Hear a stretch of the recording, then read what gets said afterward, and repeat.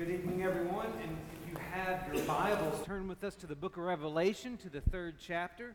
We are continuing our study of the 7 churches of Asia, the letters to the 7 churches of Asia that are given to us in the 2nd and 3rd chapter of Revelation. And tonight we're going to turn our attention to the letter that was written to the church in Sardis. And Mingu is going to lead us in our study of that, so we're going to turn it over to Mingu. Okay, first let's read the text, chapter 3, verses 1 through 6. And to the angel of the church in Sardis write, the words of him who has the 7 spirits of God and the 7 stars. I know your works. You have the reputation of being alive, but you are dead.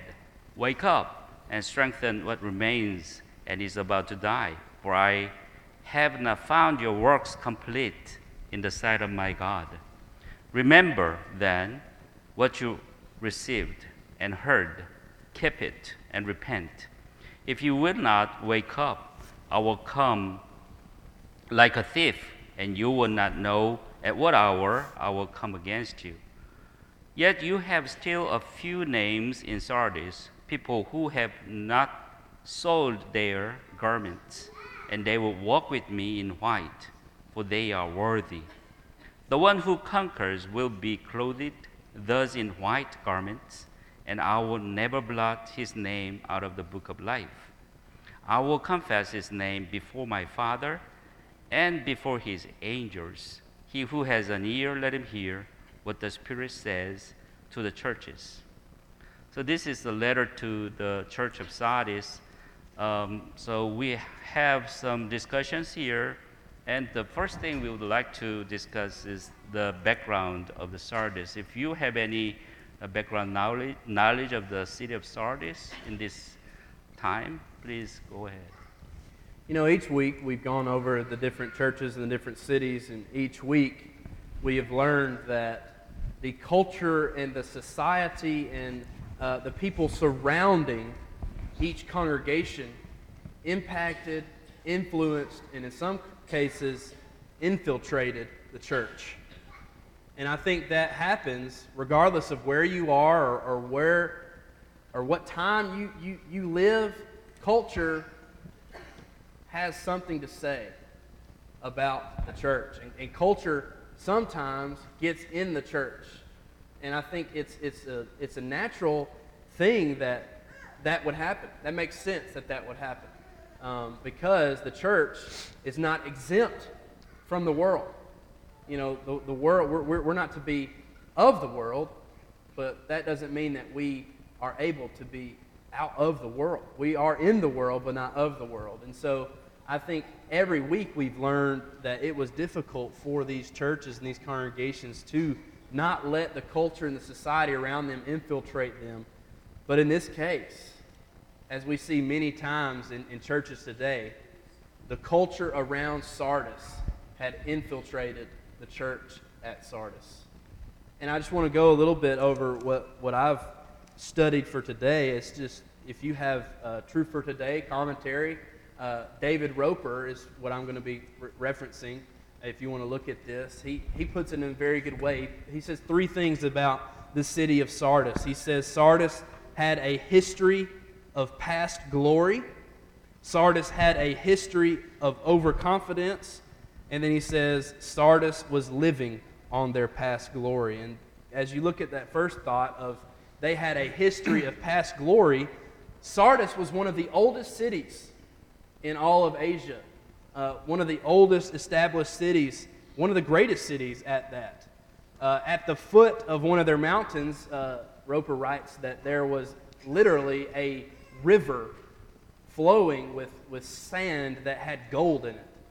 So literally they were one of the richest cities in all of the land, because literally they had rivers almost of gold that they could get and use. And it was known in the country and throughout all the area of the ancient Near East that this was one of the richest cities around.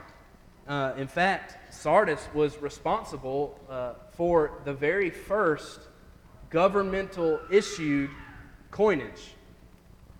So Sardis, the city of Sardis, were the first city that we know of that had coinage issued by its government. And we see today, we still have coinage. And so it all goes back to Sardis, who was this rich city at this one point. So there's the history of past glory. But as you know, when you have glory, when you have a great, renowned reputation, sometimes that can lead to some overconfidence.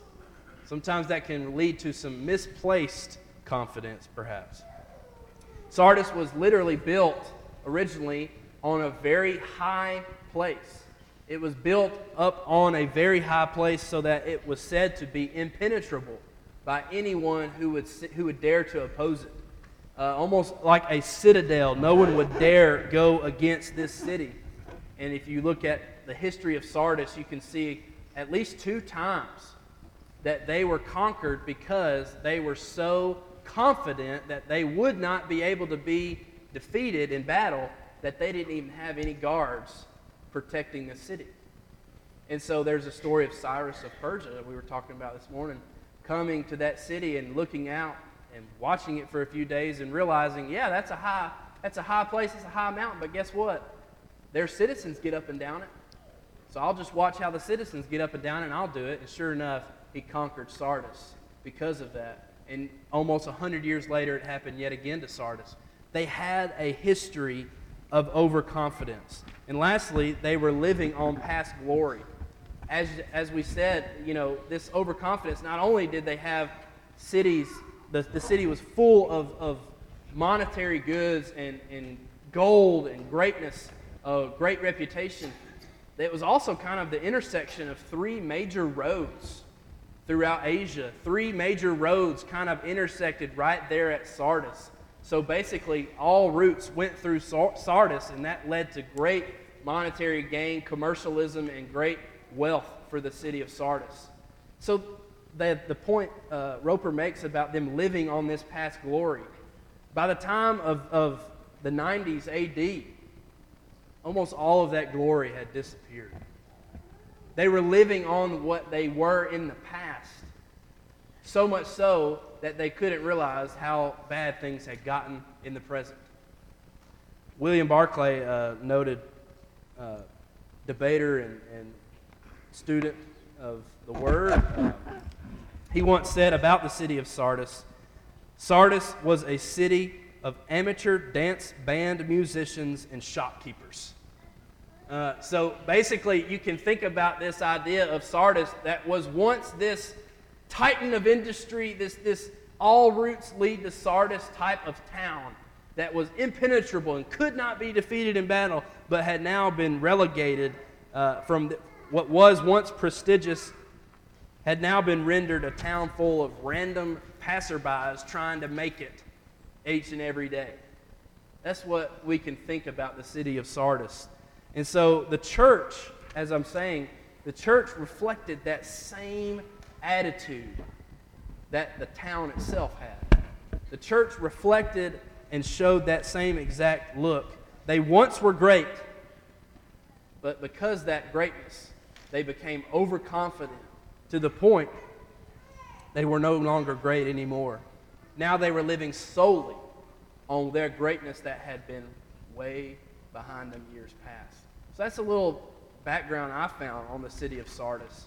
Y'all find anything else? No, I think you got it all. I think that's about it. I think that's Sardis. Yeah. Great study. I mean, yeah. I Very, appreciate very, it. very well summarized. Very Yeah. well summarized. Yeah. Historically, geographically, social, and economically, you touched everything. So. Okay. So then the question. Let's go to the other, the next one. I know you. I mean, the description of Jesus, the words of Him who has the 7 spirits of God and the 7 stars. What do you think the 7 spirits of God and the 7 stars mean here? Well, I didn't approach it from that angle. I went from what is it we should take away about Jesus from these statements. I didn't try to spend my time focusing on what the 7 spirits were or what the 7 stars were. for me, just the fact that there's a reference to the number 7, and I don't think we've really done this much in this study, is talk about the symbolism of numbers that appear in the book of Revelation. And you can kind of get out of hand with that sometimes, but there is significance because it is apocalyptic literature. And the number 7 traditionally is associated with perfection and completion.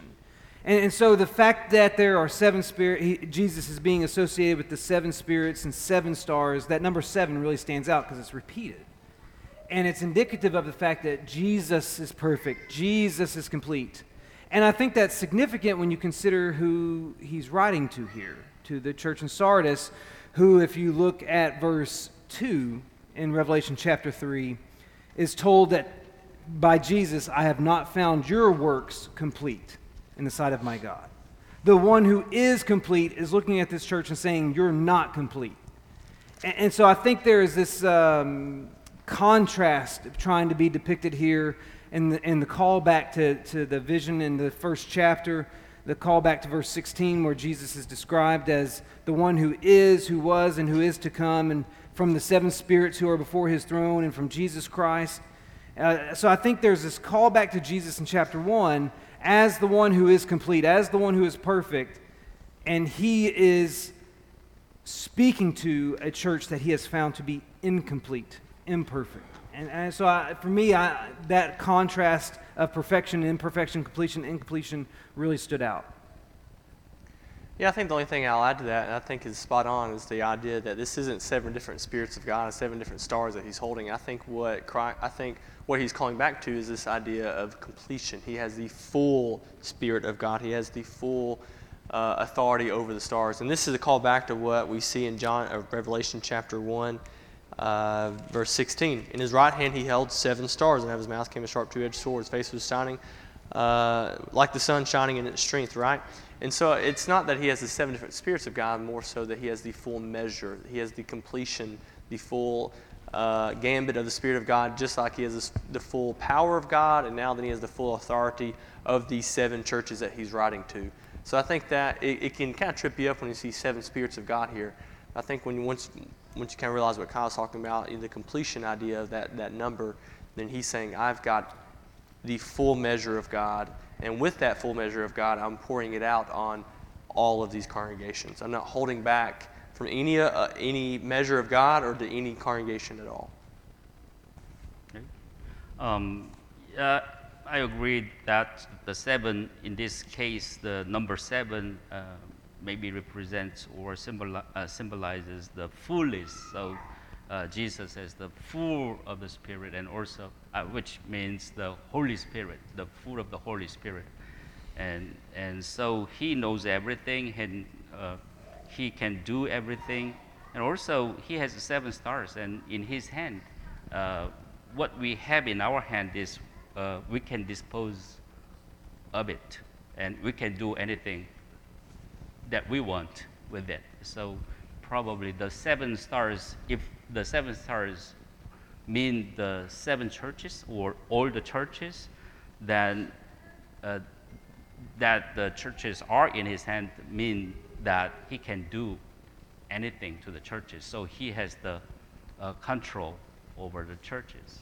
The only thing I'll add is just when you think about Sardis, what it says about, we've already read the passage we're going to talk about being dead. You thought you're dead. You thought you're alive, but you were actually dead. Then it talks about there being a few names, verse 4, that have not defiled their garments.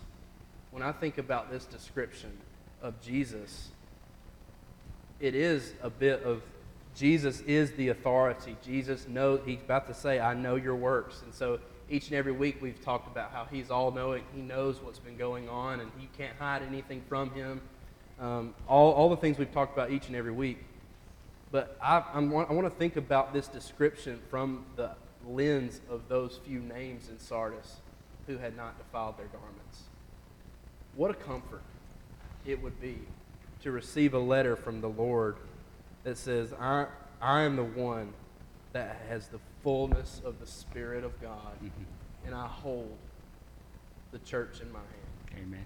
And I think coming from the point of view of those few names that were holding fast to the truth. What a comforting thought to think that Jesus was protecting them, that Jesus was going to hold them and sustain them and protect them and guard them from the culture around them and from the people within its own church, brothers and sisters that were defiling their garments. To those in Sardis who had not defiled their garments, this description of Jesus, I think, would be so encouraging.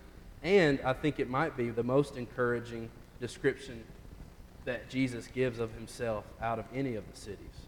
Just something I wanted to add.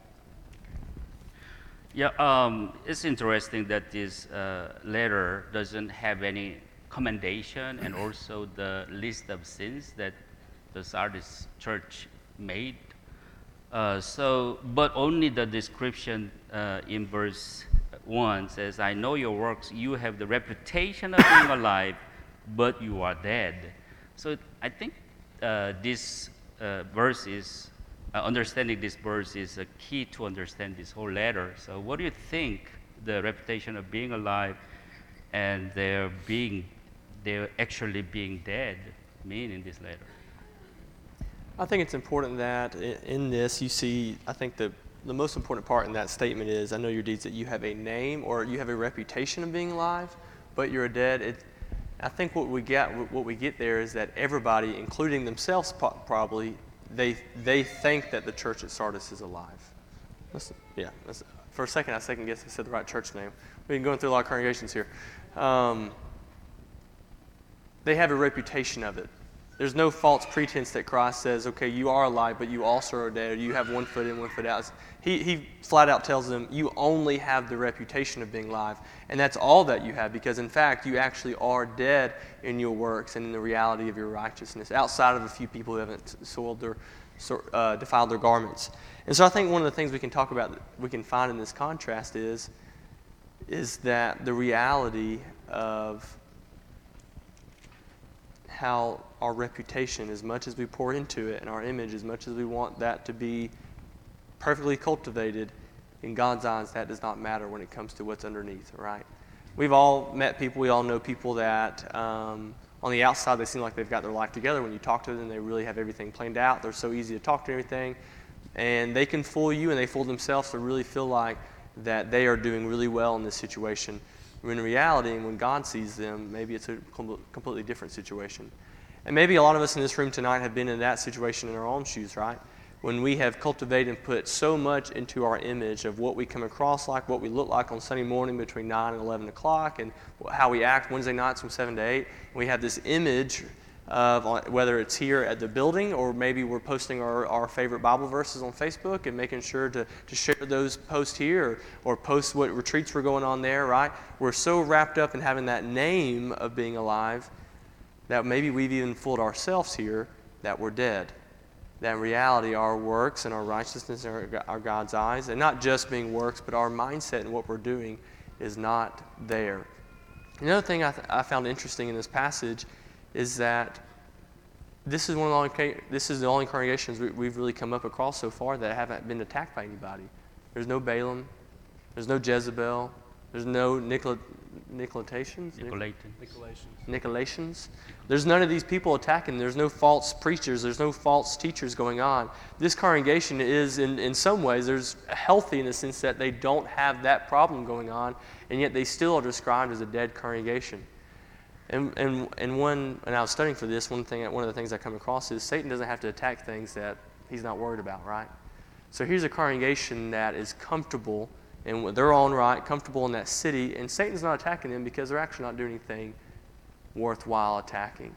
And so this is a dead congregation, not because Satan has attacked them, not because of persecution, not because of false teaching, but because of their own works themselves have made them dead.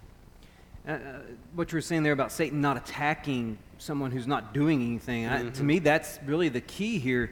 I imagine that when Sardis got this letter, the book of Revelation comes to them, they're going to get to see all these other congregations spoken to before them. Because this is circulating. This is not like each congregation got their own individual letter. They're getting the whole package.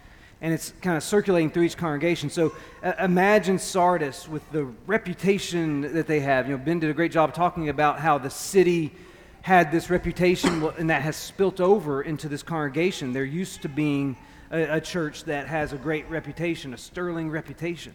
Imagine with their history, they're sitting there reading these letters, and they're looking at Ephesus, and Ephesus is commended for its emphasis on the truth, and then Pergamum is commended for their perseverance, and Thyatira is commended for their service, and so I'm sure they're sitting there going, all right, what's he going to say good about us? What's he going to commend us for? And then there's nothing positive to really praise them for.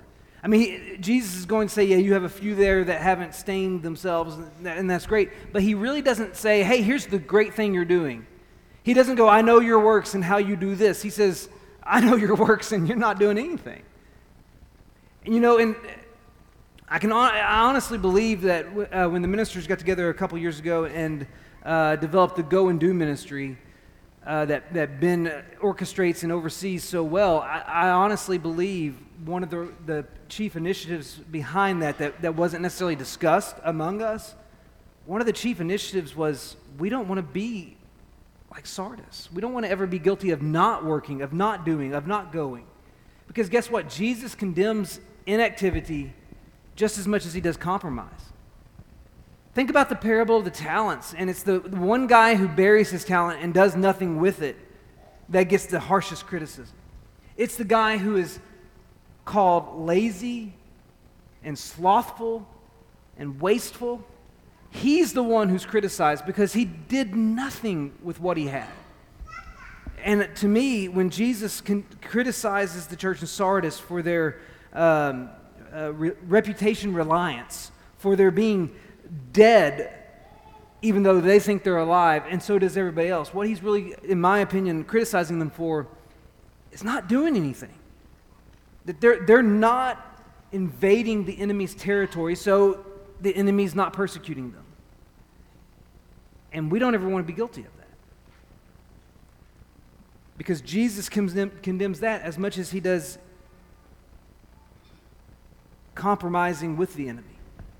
And so for me, when I hear this idea of them being really dead, to me it speaks to the fact that they're not doing anything that advances the kingdom of God into the territory of the enemy.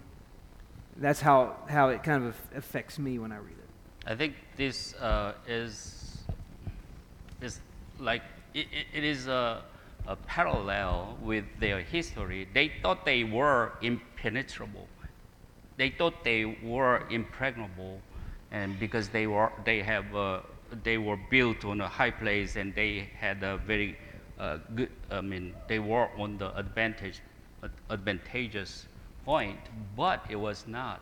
You know, when the Persian army marched there, they didn't have any watchtower. They didn't have any watchmen because they had overconfidence about themselves. So if we as a church, if we have that kind of attitude, then we will not post the watchtowers around us, and even we would not post a watchtower in our heart.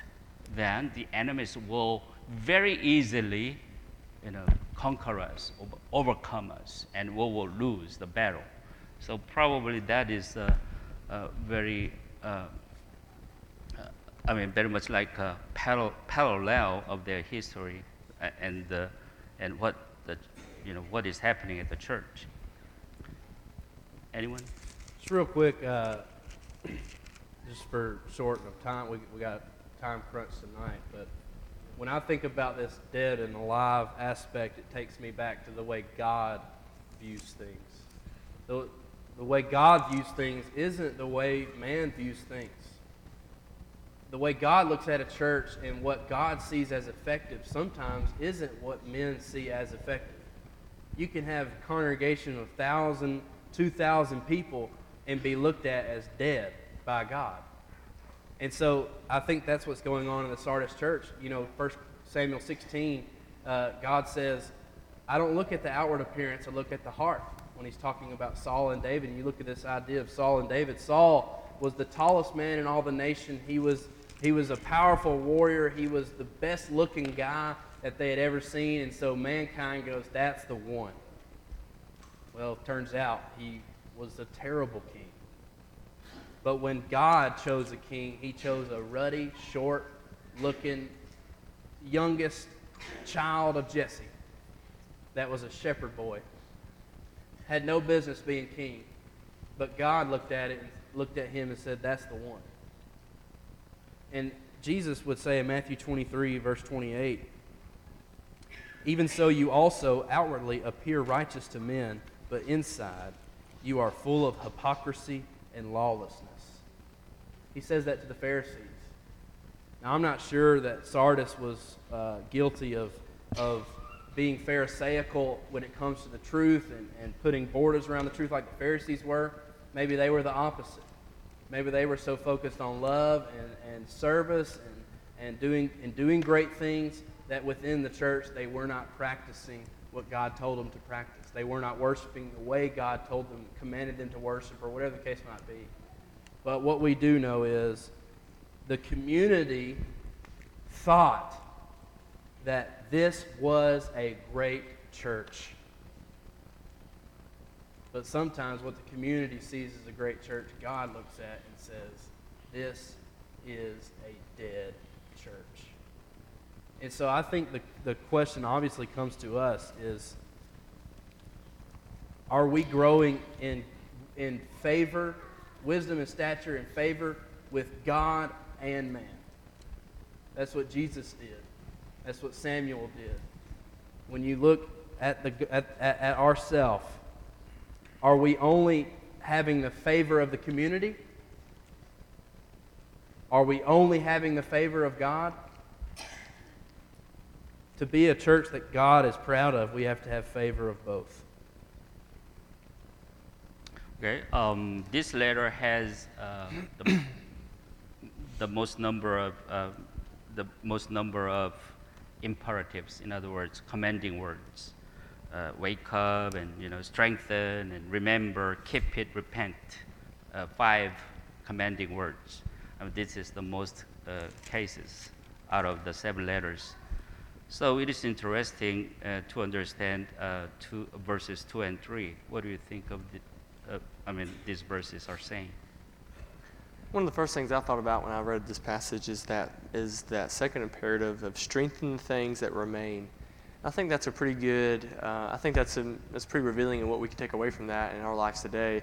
Or maybe we've all found ourselves like in chapter 3, verse 1, where we've come to realization. Okay, I'm not where I need to be. I feel dead in my spiritual life. I feel like I don't have any traction. Or maybe it's not dead. Maybe I'm feeling a bout of apathy. And how do I work through this apathy? Here I am as a Christian today, and I'm working through this low spiritual state, and I want to return to a good spiritual state with God, right? Now, no matter the context of what that is. And I like the order in which he goes up. Okay, first there's that wake up. There's that kind of come to reality type moment.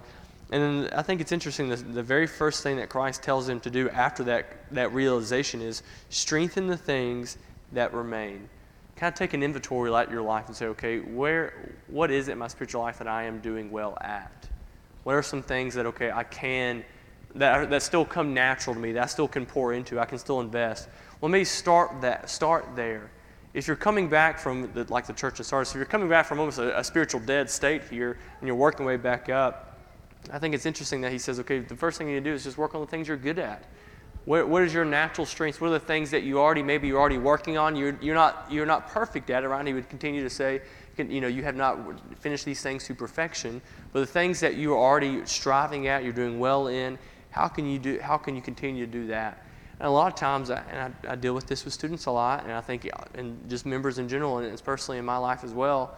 If I am in a low state, and I start working on something that I know I'm good at, that I know that comes naturally at me and naturally to me, then that gives me the confidence to start working on my imperfections. That gives me the hope that, okay, I still have this. I still feel connected with God in this aspect. So through that, I can now, with that confidence, this new renewed energy, this whatever it may be, I can now start pouring into these other areas that need it, that aren't right, and kind of go from there. The one thing I'll say is just verse 2, starting with the idea of wake up. I wonder if Jesus were to say that, here he has John write it, but if he were to say that to the congregation, do you think he would say it, wake up now, it's time to wake up? I foresee Jesus saying, wake up! Jesus wouldn't whisper that. There's Harper looking right at me. That was funny. Jesus wouldn't whisper that. He isn't trying to just be, hey, nudge, it's time to wake up. This church was dead. He is trying to get them to wake up because they had drifted into this laziness. They had drifted into an attitude and an apathy that was unacceptable to His sight. It was no longer acceptable to just sleep and rely on your past success. It was not okay with Christ to just watch this congregation that once was great, once had an amazing thing going on in the community, and was just resting on their laurels, resting on the past that was behind them years and years ago. And sadly, so many Christians do that today. So many congregations think, oh man, when we had that thing 25 years ago, you should have been there. You know what? I'm glad that happened 25 years ago, and I bet it was great. But if it ain't happening today, we shouldn't even be talking about it. If our past success is not actively leading to present and future success, then it wasn't worth anything. If you look back at the past and it doesn't lead you to what is happening in the future and what is happening today, then that's great that happened, but we need to worry about what's happening right now. Jesus doesn't say a single word about their success in the past. You know why? Because He didn't have to. They knew all the stories. They were repeating all the stories and all the great successes Himself. Jesus didn't need to remind them. They said it to themselves every day. That's what they were living off of. He doesn't take a single moment to talk about what they had accomplished. He says, wake up. And I think, unfortunately, there's a lot of Christians and a lot of us individually, myself sometimes, that just needs to wake up and ask myself, how am I doing today? What am I doing today to please the Lord? I think it is important to notice here, Jesus said, wake up and strengthen what remains. And He also gave us the way how we have to do it. In verse 3, He said, remember and keep it and repent. And remember what you received and heard. So we have to remember the Word. And that is the key way for us to wake up. If we are sleeping, wake up and strengthen what remains good. So again, I think this gives us the solution that we have to focus on the Word of God if we want to solve the problem. Okay. Next section, verse 4 and 4 through 6. Here, yet you have still a few names in Sardis, people who have not soiled their garments. And also, verse 5 says, the one who conquers will be clothed in white garments, and I will never blot his name out of the book of life. So He is giving us a promise, and He is giving us what to do. So what do you think, guys, about that? The interesting thing in verse 4, you still have a few names in Sardis, people who have not soiled their garments. That implies that most had. That most had been polluted by the world. And this verse makes me think back to the book of James, to James chapter 1, verse 27, where we're told that religion that is pure and undefiled before God the Father is this, to visit orphans and widows in their affliction, and to keep oneself unstained from the world. That's our job description. That's our responsibility. And unfortunately in Sardis, way too many failed at that part. And it's it's challenging to think how many of us would have fallen into the most instead of the few. How many of us sitting in this auditorium tonight would Jesus have categorized as being among those who had soiled their garments, who do look like the world, who are polluted by the world? And how many of us would be linked with the few? Because when you get to this letter, you want to be numbered among the few. You want to be in the minority here. And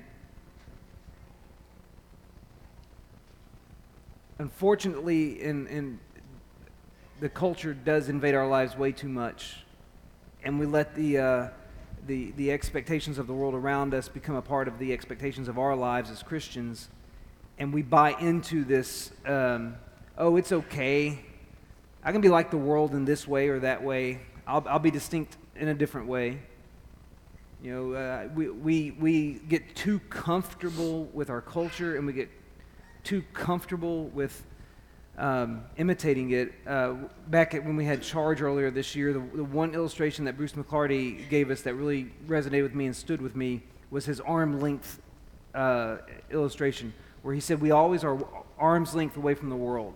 That's how we stay separate. But when the world moves, we move a little bit closer, or we advance ourselves towards the world. The world gets more comfortable with sexual immorality. Well, guess what? Then we get more comfortable with it. We just stay an arm length away. And unfortunately, that's what's happening here in Sardis, and that's what's happening in the church today. The church in Sardis is not unique in this, unfortunately.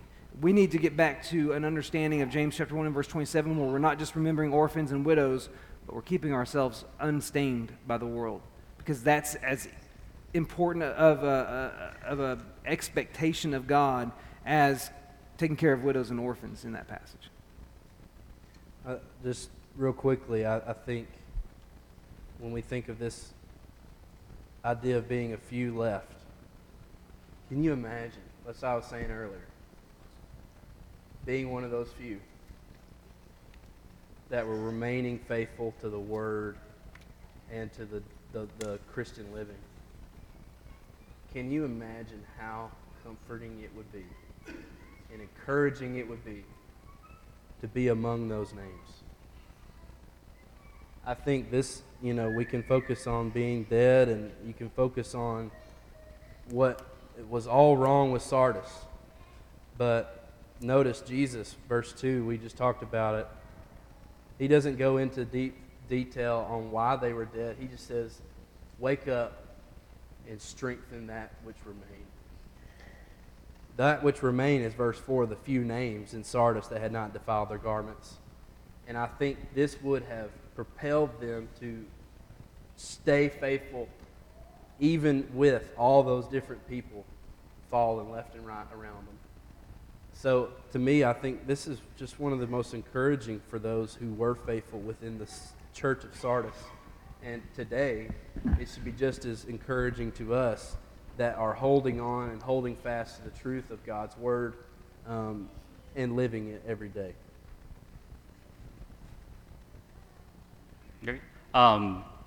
Here, white means dazzling white, bleached white, no impurity at all.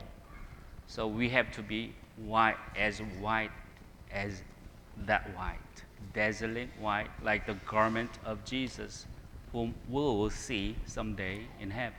And we'll be like that. We'll try to be as white like that. So I think that is the letter to Sardis is waking up us today and helping us realize that we have to be as white as that. So anyone? Okay, we had a good study, but we have one baptism. So I will, finish here and let Brother Kyle pray for us. Close out with a word of prayer. Our Heavenly Father, we are grateful for this opportunity to study your word. We thank you for the letters that have been written to the churches of Asia, that we can open them, read and study them, and be reminded of how you look at things, and be reminded of what your expectations are. And Lord, help us as a congregation and help us as individuals to uphold the things that you praise and to avoid the things that you criticize. Lord, we're grateful this evening that Violet has already made the decision to become your child, and that Brody is making that decision as well. And we ask for your blessings on them as they begin their journey as your children, and help them to be strong and faithful. And Lord, help us as their brothers and sisters to embolden them, to encourage them, to strengthen them. Thank you, Lord, for sending your Son to die for us, because we know that it's only through your grace and his sacrifice that we even have the potential to have our sins washed away. And may we never take that for granted. We love you, Lord, and it's through the name of your Son, Jesus, we pray.